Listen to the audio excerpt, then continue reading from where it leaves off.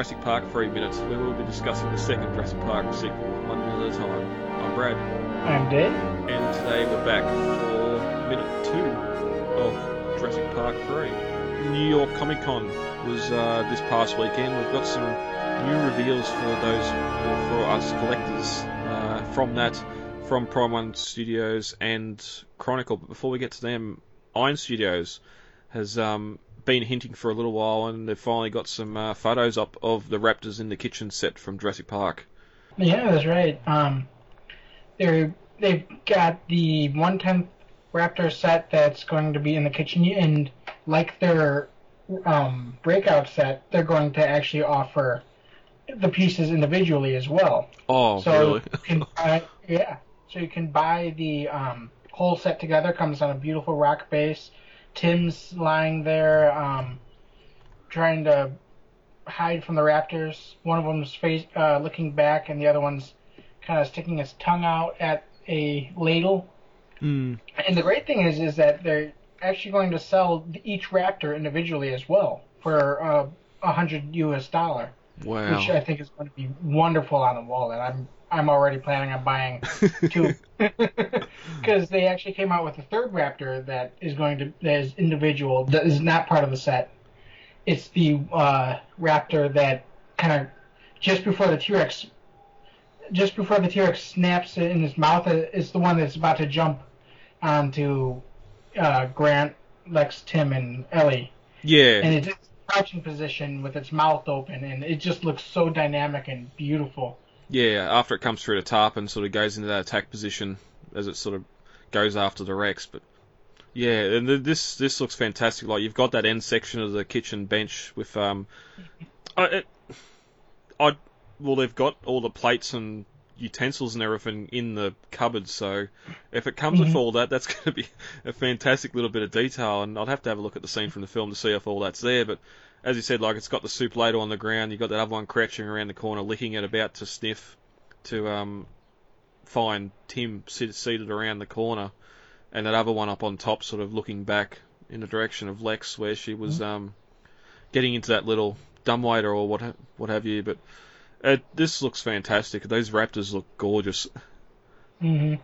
I just wonder if there's some sort of rod or something in the feet that goes into the base. Especially for the one that's sort of crouching around the corner, licking the what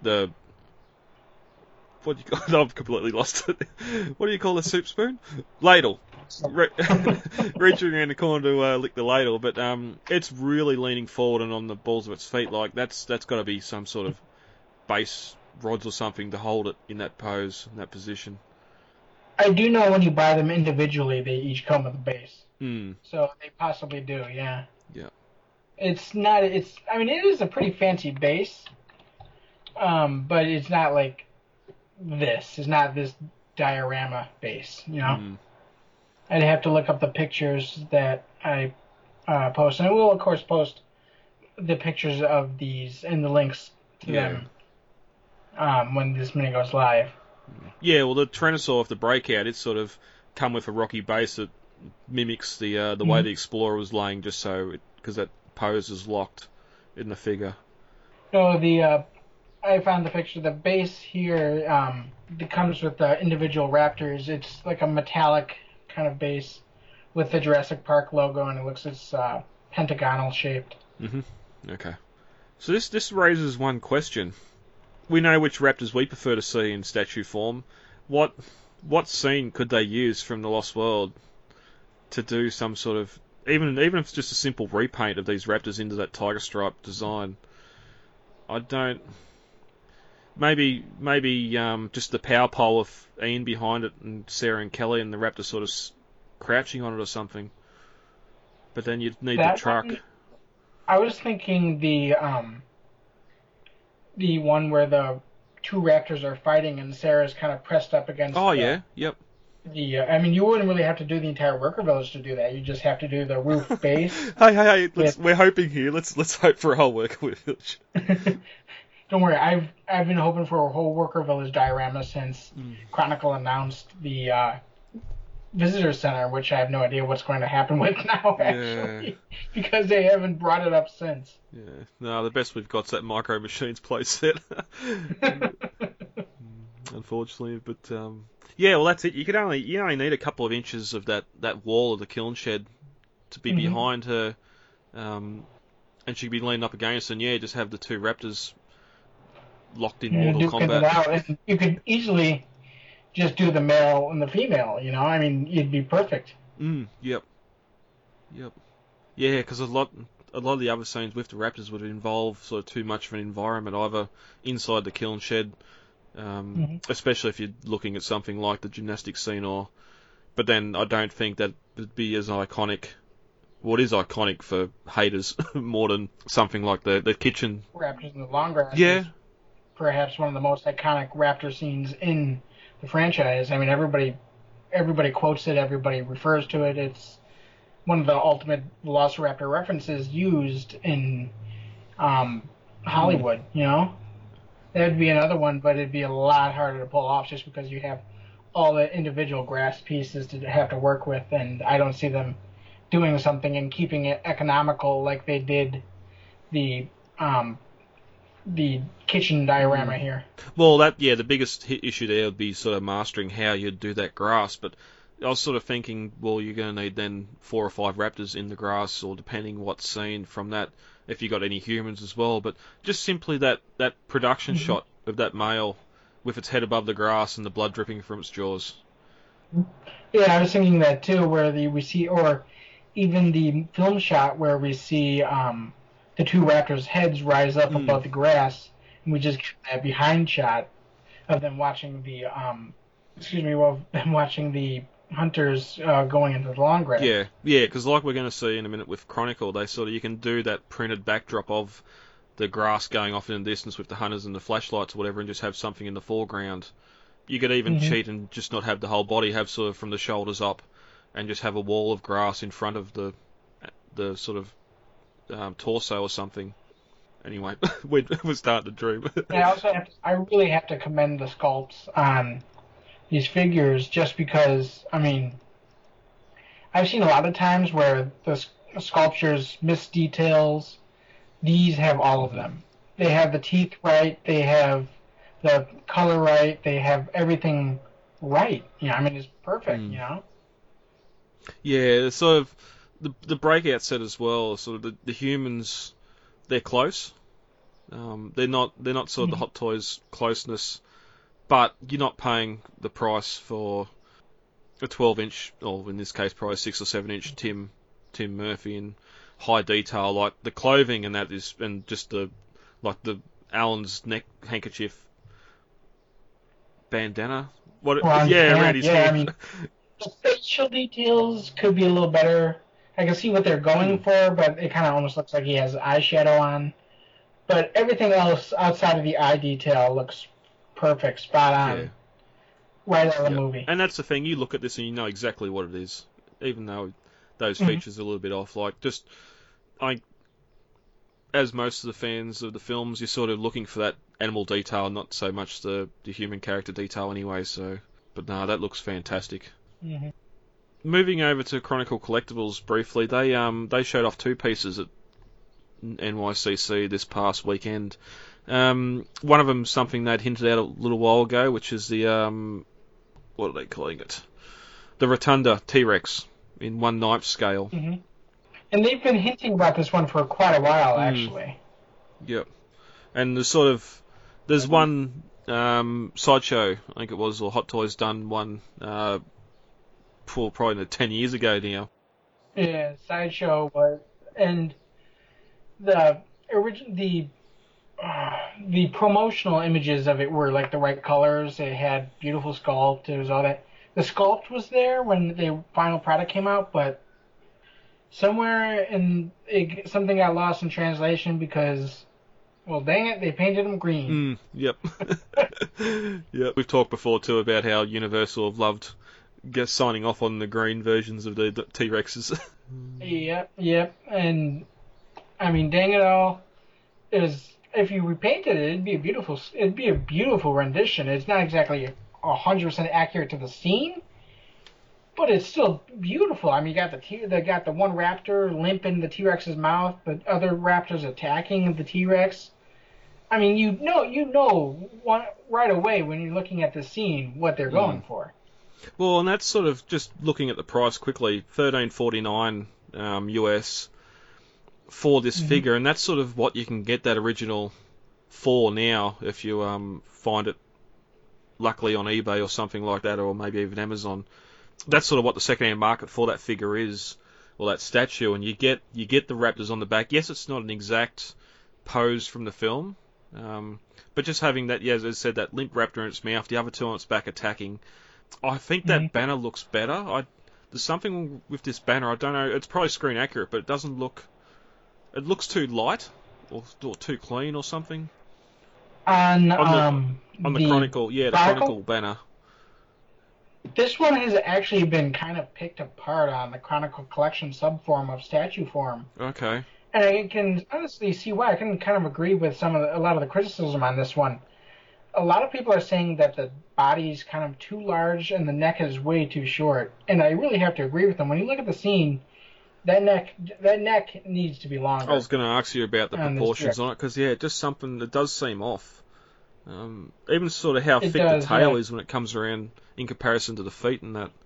Well, the tail is another part to it. It seems too short. Yeah, and curvy. I mean, I can understand trying to keep the base of it kind of simple in a way that you want to be able to box it up and not have pieces kind of just sticking out.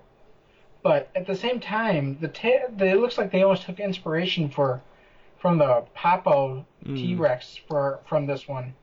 Yeah, and that might be because it's a 22.5-inch diameter base. Maybe if they went out to 23 inches or 24 inches just to get a little bit more space, even though it's not going to ship on its stand, the stand will be in there separately. But I don't know. I think I still prefer that Sideshow one, even though the colour's a little bit different. Yeah. Although that stand is that's fantastic. Just it's very Jurassic Park Visitor Centre in feel and design.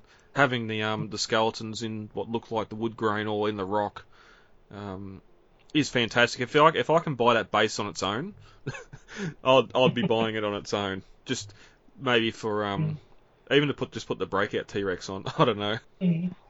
No, another thing about it is that what was I going to say? Oh, it's huge. Oh. I think people posted a picture of their social media, head of social media, or whatever, Heather Ross, I forget her position, but she answers like emails, she's PR, she's every all that kind of little stuff for the company.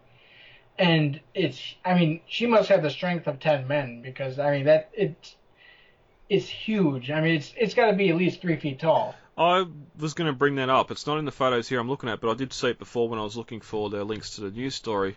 She's holding that massive thing, and I know like how heavy the Breakout Rex is, and it's nowhere near as big as this. Even the base is nowhere as big as this. Like, she seems to be holding it fairly easy, and that's not. I don't want to put anything on her ability to sort of hold heavy things. I can't hold anything heavy for any long. My shoulders are buggered, but it just the size of it, like she's holding it waist height, and the head's up near her head. It's just, this thing is massive. Like they've only 22 inches tall on a 22.5-inch diameter base, so that sort of gives you a sort of an idea of how tall and wide it's going to be.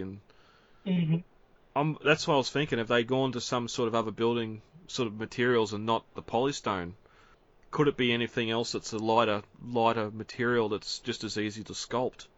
I'm thinking they must have, because there's no. This thing would have to weigh at least 100 pounds. Well, even shipping, I had to pay $160 Australian, which would be. Which way you go? You go up or down? Down. So it'd probably be 120, 130 US to ship that thing here, and that's the Breakout Rex. I don't have the weight of it off the top of my head, but that's nowhere near the size of this thing. If this is polystone, especially the stand, if that thing's polystone, then it's going to be over $200 to ship. Like, it's just amazing. It's the kind of thing you want to go and pick up at a local store. Oh. I remember actually when the Lego Star Wars Star Destroyer, the Ultimate Collector series, came out, and my it was around 2012, and just so happened to coincide with my cousin's 5th birthday going to Disney World, and I remember my parents buying it at Disney World and bringing it back on the plane just because it was easier to check it as a check-on luggage than to ship it Yeah. back home and from Florida to Illinois. Wow. Well, and that gets us into the next story here, the second big ticket item, Chronicle revealed. They let known, well, we'd seen earlier that they were going to do 1/6 scale characters from Jurassic Park. They had a Grant, they had Owen and Blue on display at a few conventions around that time, and then Grant, I know they're having some issues with the likeness. I don't think Sam Neill had done a final sign-off on it, and I don't even know what's happened with Owen and Blue. Has it even come out, or I can't recall. I have no idea. I mean, there's a bunch of products that they've shown prototypes to. I've not heard about. There's the Final Showdown from Jurassic World that people are still asking about. And that's not... With the Indominus versus Yeah, and that's not even going into some of the other things they've hinted at, like the visitor centre and stuff like that. But then we heard word that maybe the 1/6 line was not going to continue anymore, and now we've got a new character from Chronicle, but it's not the sort of action figure you'd expect or the statue you'd expect. It's another sexy Malcolm. Mm-hmm. Now this is too close to Funko's release to sort of be on that bandwagon, I think. Because they had this thing painted at NYCC looking ready to ship. Whether it actually does ship this year, there's no information on this article here about it, but it looks fantastic. Again, sort of Chronicle or even Iron, if it's part of Ironhead or Iron Studios, but just sort of the face is close. The face is close, yes. The chest could be hairier, but I mean that's neither here nor there. But it's a fantastic look at Ian Malcolm again on one of those fantastic bases of just the T-Rex skeleton in amongst the rock on the base.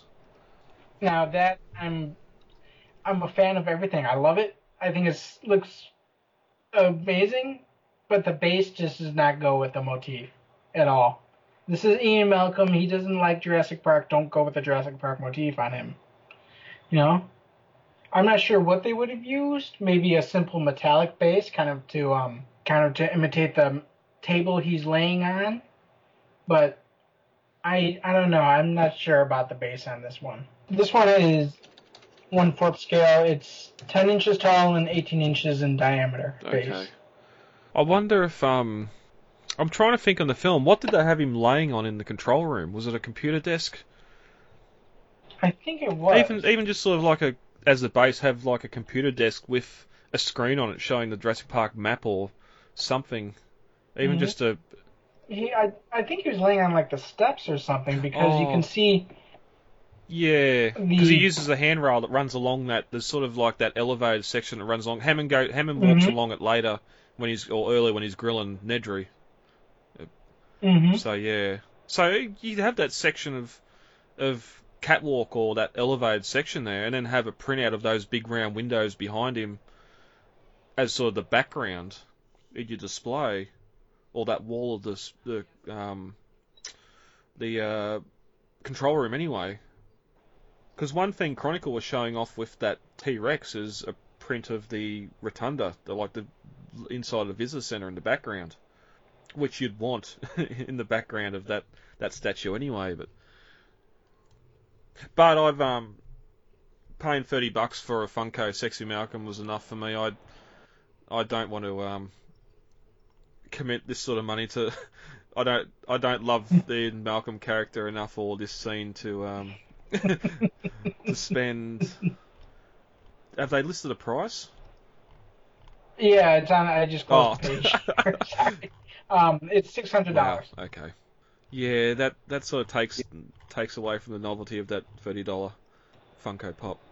And it's sort of just we want the characters. Yes, it's a important version of the character from the film. Yeah, I don't think I need it in my collection. Or that T-Rex again. If I had $1,300 to spend, I'll be buying the Sideshow one. Even if the colours that green sort of irks you because it's not really a Jurassic Park T-Rex, they did do a bronze version as well. Now that of course is going to be a lot more expensive, but that way you've still got that sculpt, but just in the bronze colour, which is another possibility as well. And lastly, Prime One Studios, which I've only sort of dealt with before, with some of the Transformers statues they've got, have released. I can't go. That statue forum's not working for me because I'm not signed on. That's alright. I've seen the photo anyway. We're getting some more dinosaur statues from Prime One. They've released a head CG shot of the Stiggy Moloch. It's in the sculpting phase right now, and the details look beautiful. I believe Prime One has been working with Julian Romeo of Jurassic Park Origins fame, and so a lot of his sculpts are like dead on. He's a absolute perfectionist, and I've seen some beautiful work coming out of him. And he's been working really heavily with Prime One Studios to bring some fantastic stuff. Yeah. I know that the Raptors that they've also been working, that they also released, or are releasing alongside Blue, they're releasing Jurassic Park Raptors with diorama-style bases. Now, the bases have also got the same kind of Jurassic bone and rock motif as Chronicle stuff, but the dioramas are so beautiful, you know? And I mean, you can see all kinds of accurate plant material that we actually see in the movies. And like I said, the Raptors were sculpted by Julian Romeo, and then also the Breakout, Prime One's own version of the Breakout diorama was also sculpted by Julian Romeo. So we got fans working now on the inside, and it's great to see see their work here. Yep.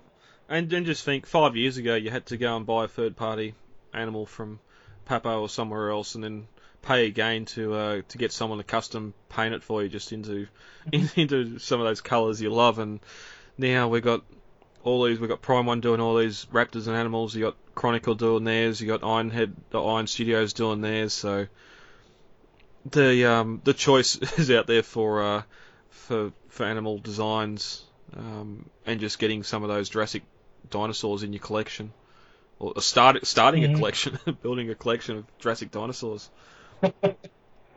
It's a great time to be a Jurassic Park fan right now, just because, I mean, there's so much new merchandise coming out alone. Even when Jurassic Park was popular back in the late 90s and early 2000s still, we weren't getting this. We only dreamed of having this much collector's merchandise to work with.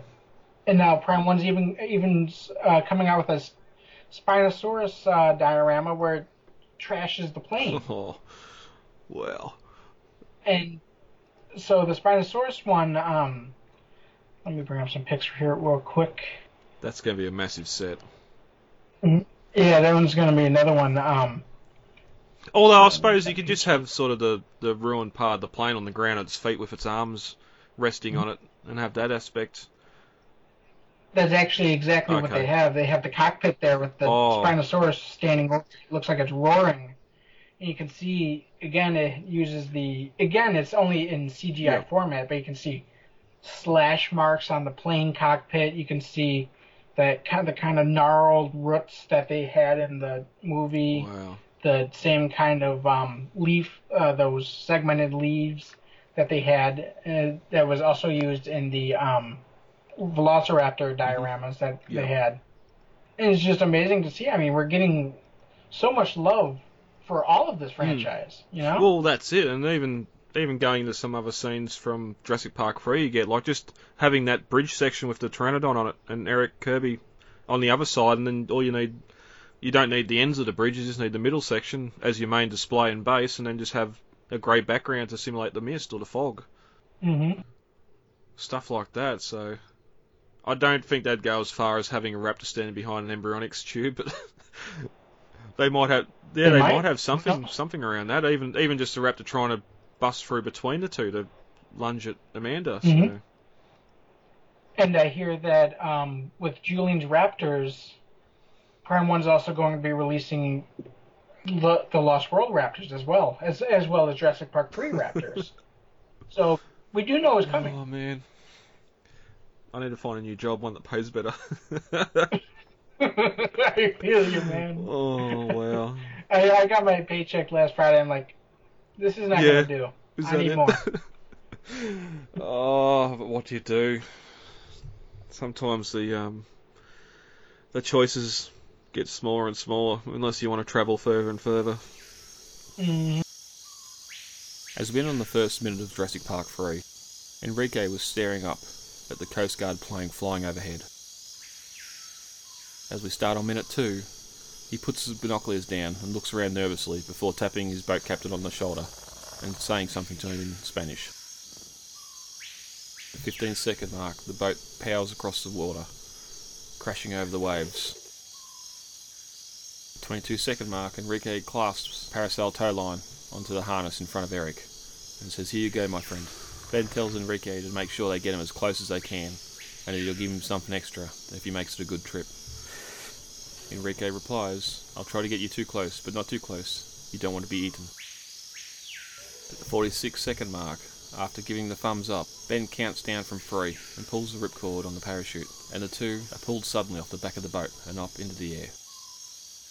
And as the minute ends, the tow cable spools out, sending the two guests higher into the air. And this ends the second minute of Jurassic Park 3.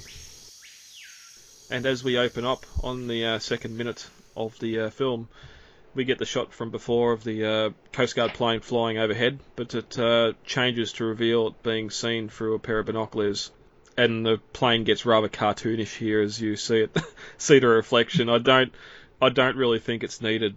We know if you didn't allow for the break up between the 2 minutes, in the last minute you have the plane flying overhead, then it cuts down to a guy looking up at it through binoculars. I think you can safely assume this guy shouldn't be there, and he's watching the plane closely. Well, then he looks around the side of him each time, and he's like, "Who are you looking for?" Yeah.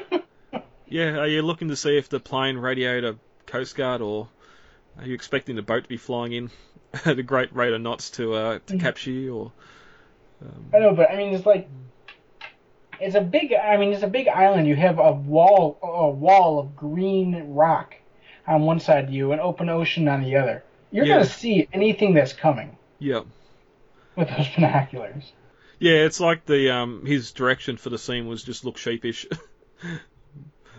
pretend you're something's going to approach. But yeah, we do get the binoculars drop down here, and we get our first look at Enrique looking sheepishly around before he taps his boat operator on the shoulder and tells him something in Spanish, which I assume is "let's go," or "let's go," "let's get going," something along those lines, because the boat speeds off. But it's sort of I haven't watched the opening of the film in a long time, and I first straight up thought it was Uncle Rico from Napoleon Dynamite, being a few years before that film come out, so I thought this might have been him without that long shaggy hair, but no, it's a completely different actor. I learned, thank you IMDb. But yeah, we get the camera pull back, and we can see the large boat floating in the ocean, and the island off in the background. You can already sort of see in some shots here of the coast where it's hazy or there's a light mist blowing to sort of set up what we're going to get a little bit later. And you can sort of understand here why they're not moving, because if you're in a boat and you're moving through the ocean or through the water, the wash behind you can be seen from the sky pretty easily. Oh yeah, I mean they'll break the wave pattern very easily. You can see that, from miles up. Yeah, it's almost the reverse of being able to see the ice trail behind a plane from the ground. It's just you can see a plane in the air and the plane can see you. Mm-hmm. But sort of as we get a look here at the boat too, it's white. It's not blue. There's no camouflage involved whatsoever. It's just a white boat on a blue ocean. But I mean, in choppier seas, that will become pretty invisible, Yeah. hard to see, you know? Yeah. No, I get that. But Enrique steps down under cover as the boat powers up and races forward towards the island. And you get a great shot looking down directly ahead of him as the boat cuts through the waves. And as we said before, you can clearly see that wash behind it. And then we get a shot where we cut to him clasping the tow rope to the harness on Eric and tells him, "Here we go, my friend." And it's funny here too, like seeing, even though it's 2001, just seeing how old these life jackets and that look, and how much of a shoddy enterprise this seems to be, or he's just doing it on the cheap. It's literally, I mean, I can imagine guys sitting on the beach with a sign that says "free dinosaur" or like exclusive dinosaur tour or something like that, you know? Yeah, but then they've got it's reversible, so they can turn it around when the local law or something comes walking past. Of course. Just to keep the heat off them. Because even in the script, the boat's described as having a platform built onto the back of it just so they can launch this parasail, and it's got a second-hand winch on there that's off a different vehicle. Just how shoddy the Enterprise has been put together to get people out to essentially look at some cliffs, which we discussed in the trailer talk too. Just how much your hopes would be dashed when you got to the island and realise that you're not going to be able to see a lot.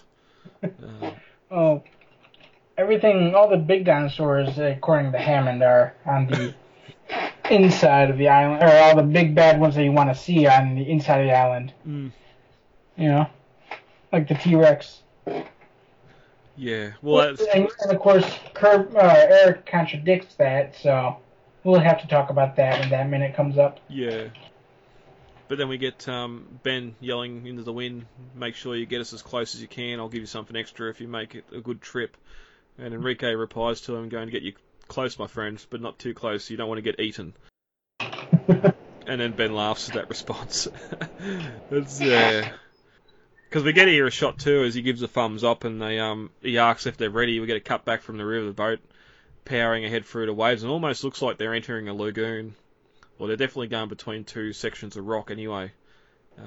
Obviously, the one on the left must be that little rocky, or must be some sort of rocky island out off the shore. But fair enough, if they're going to go into the lagoon like where Malcolm's team was dropped off on the barge, then you're probably going to have a better chance of looking at or seeing animals.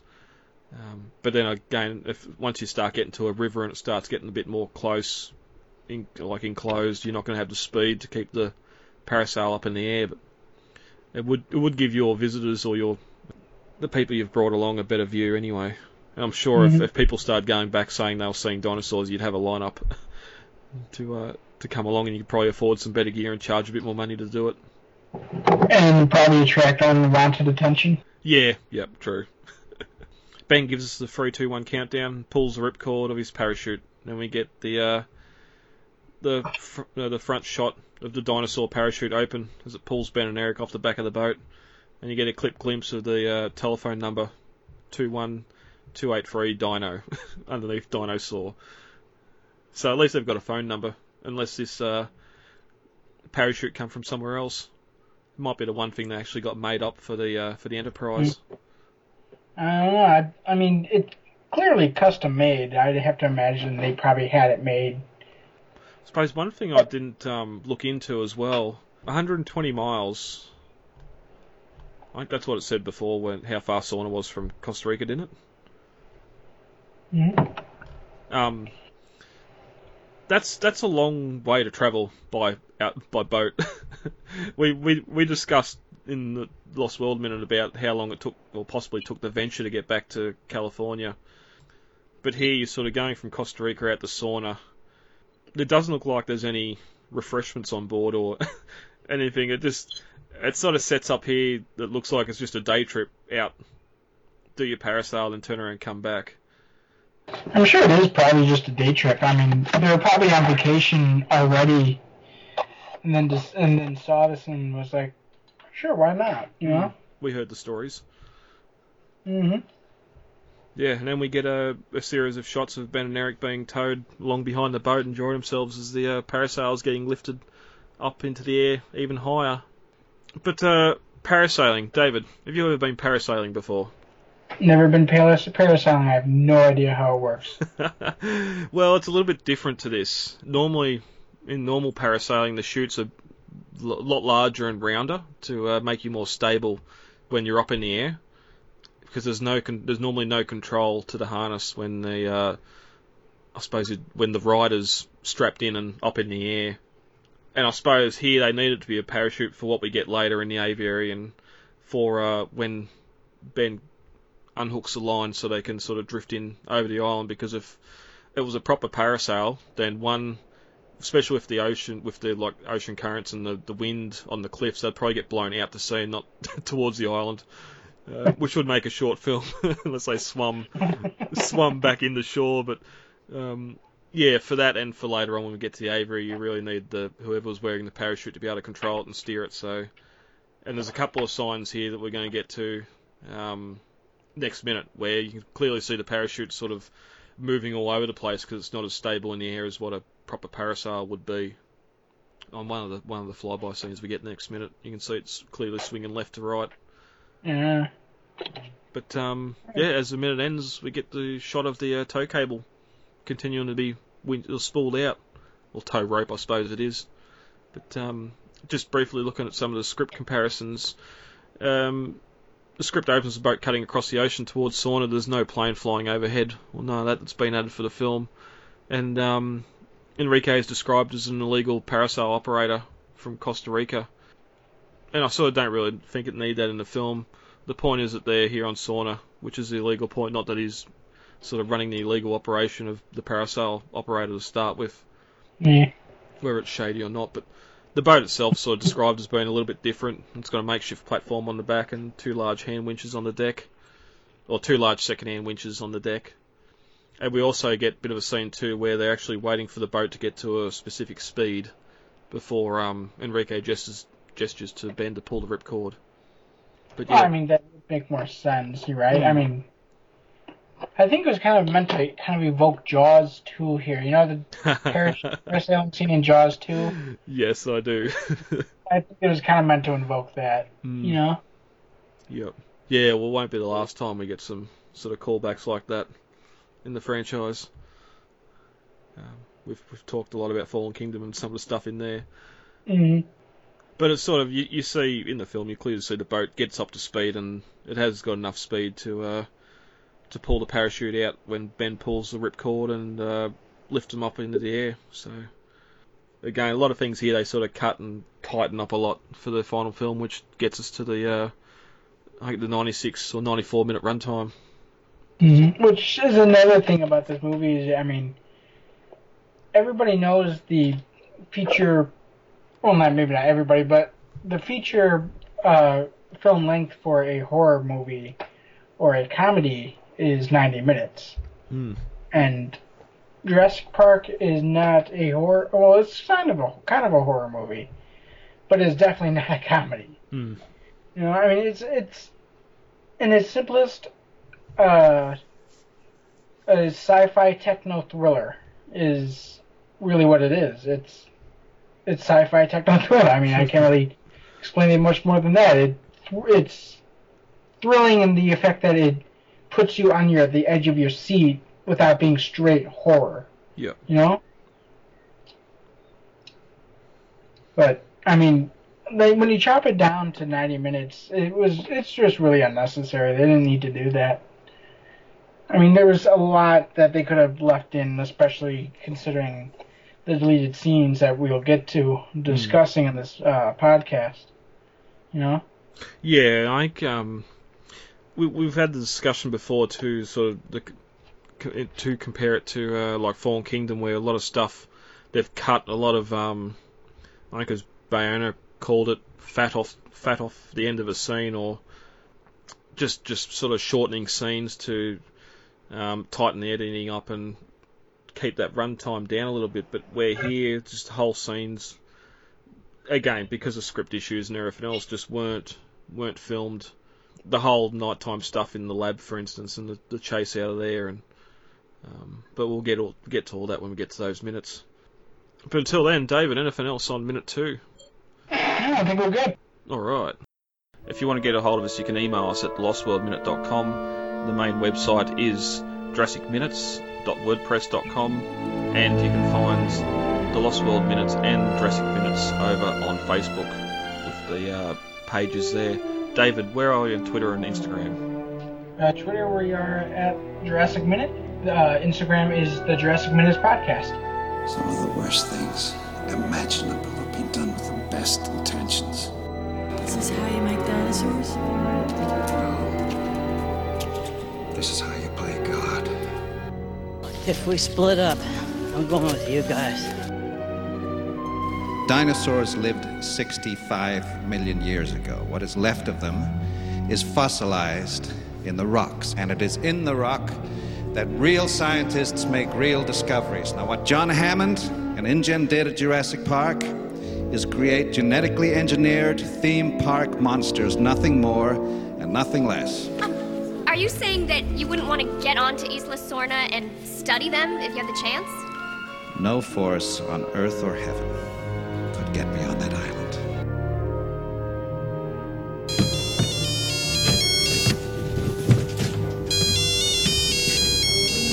You, Desky. Hello? Charlie! Charlie! Hello? Charlie, take the phone to Mommy now! It's the dinosaur man! Okay.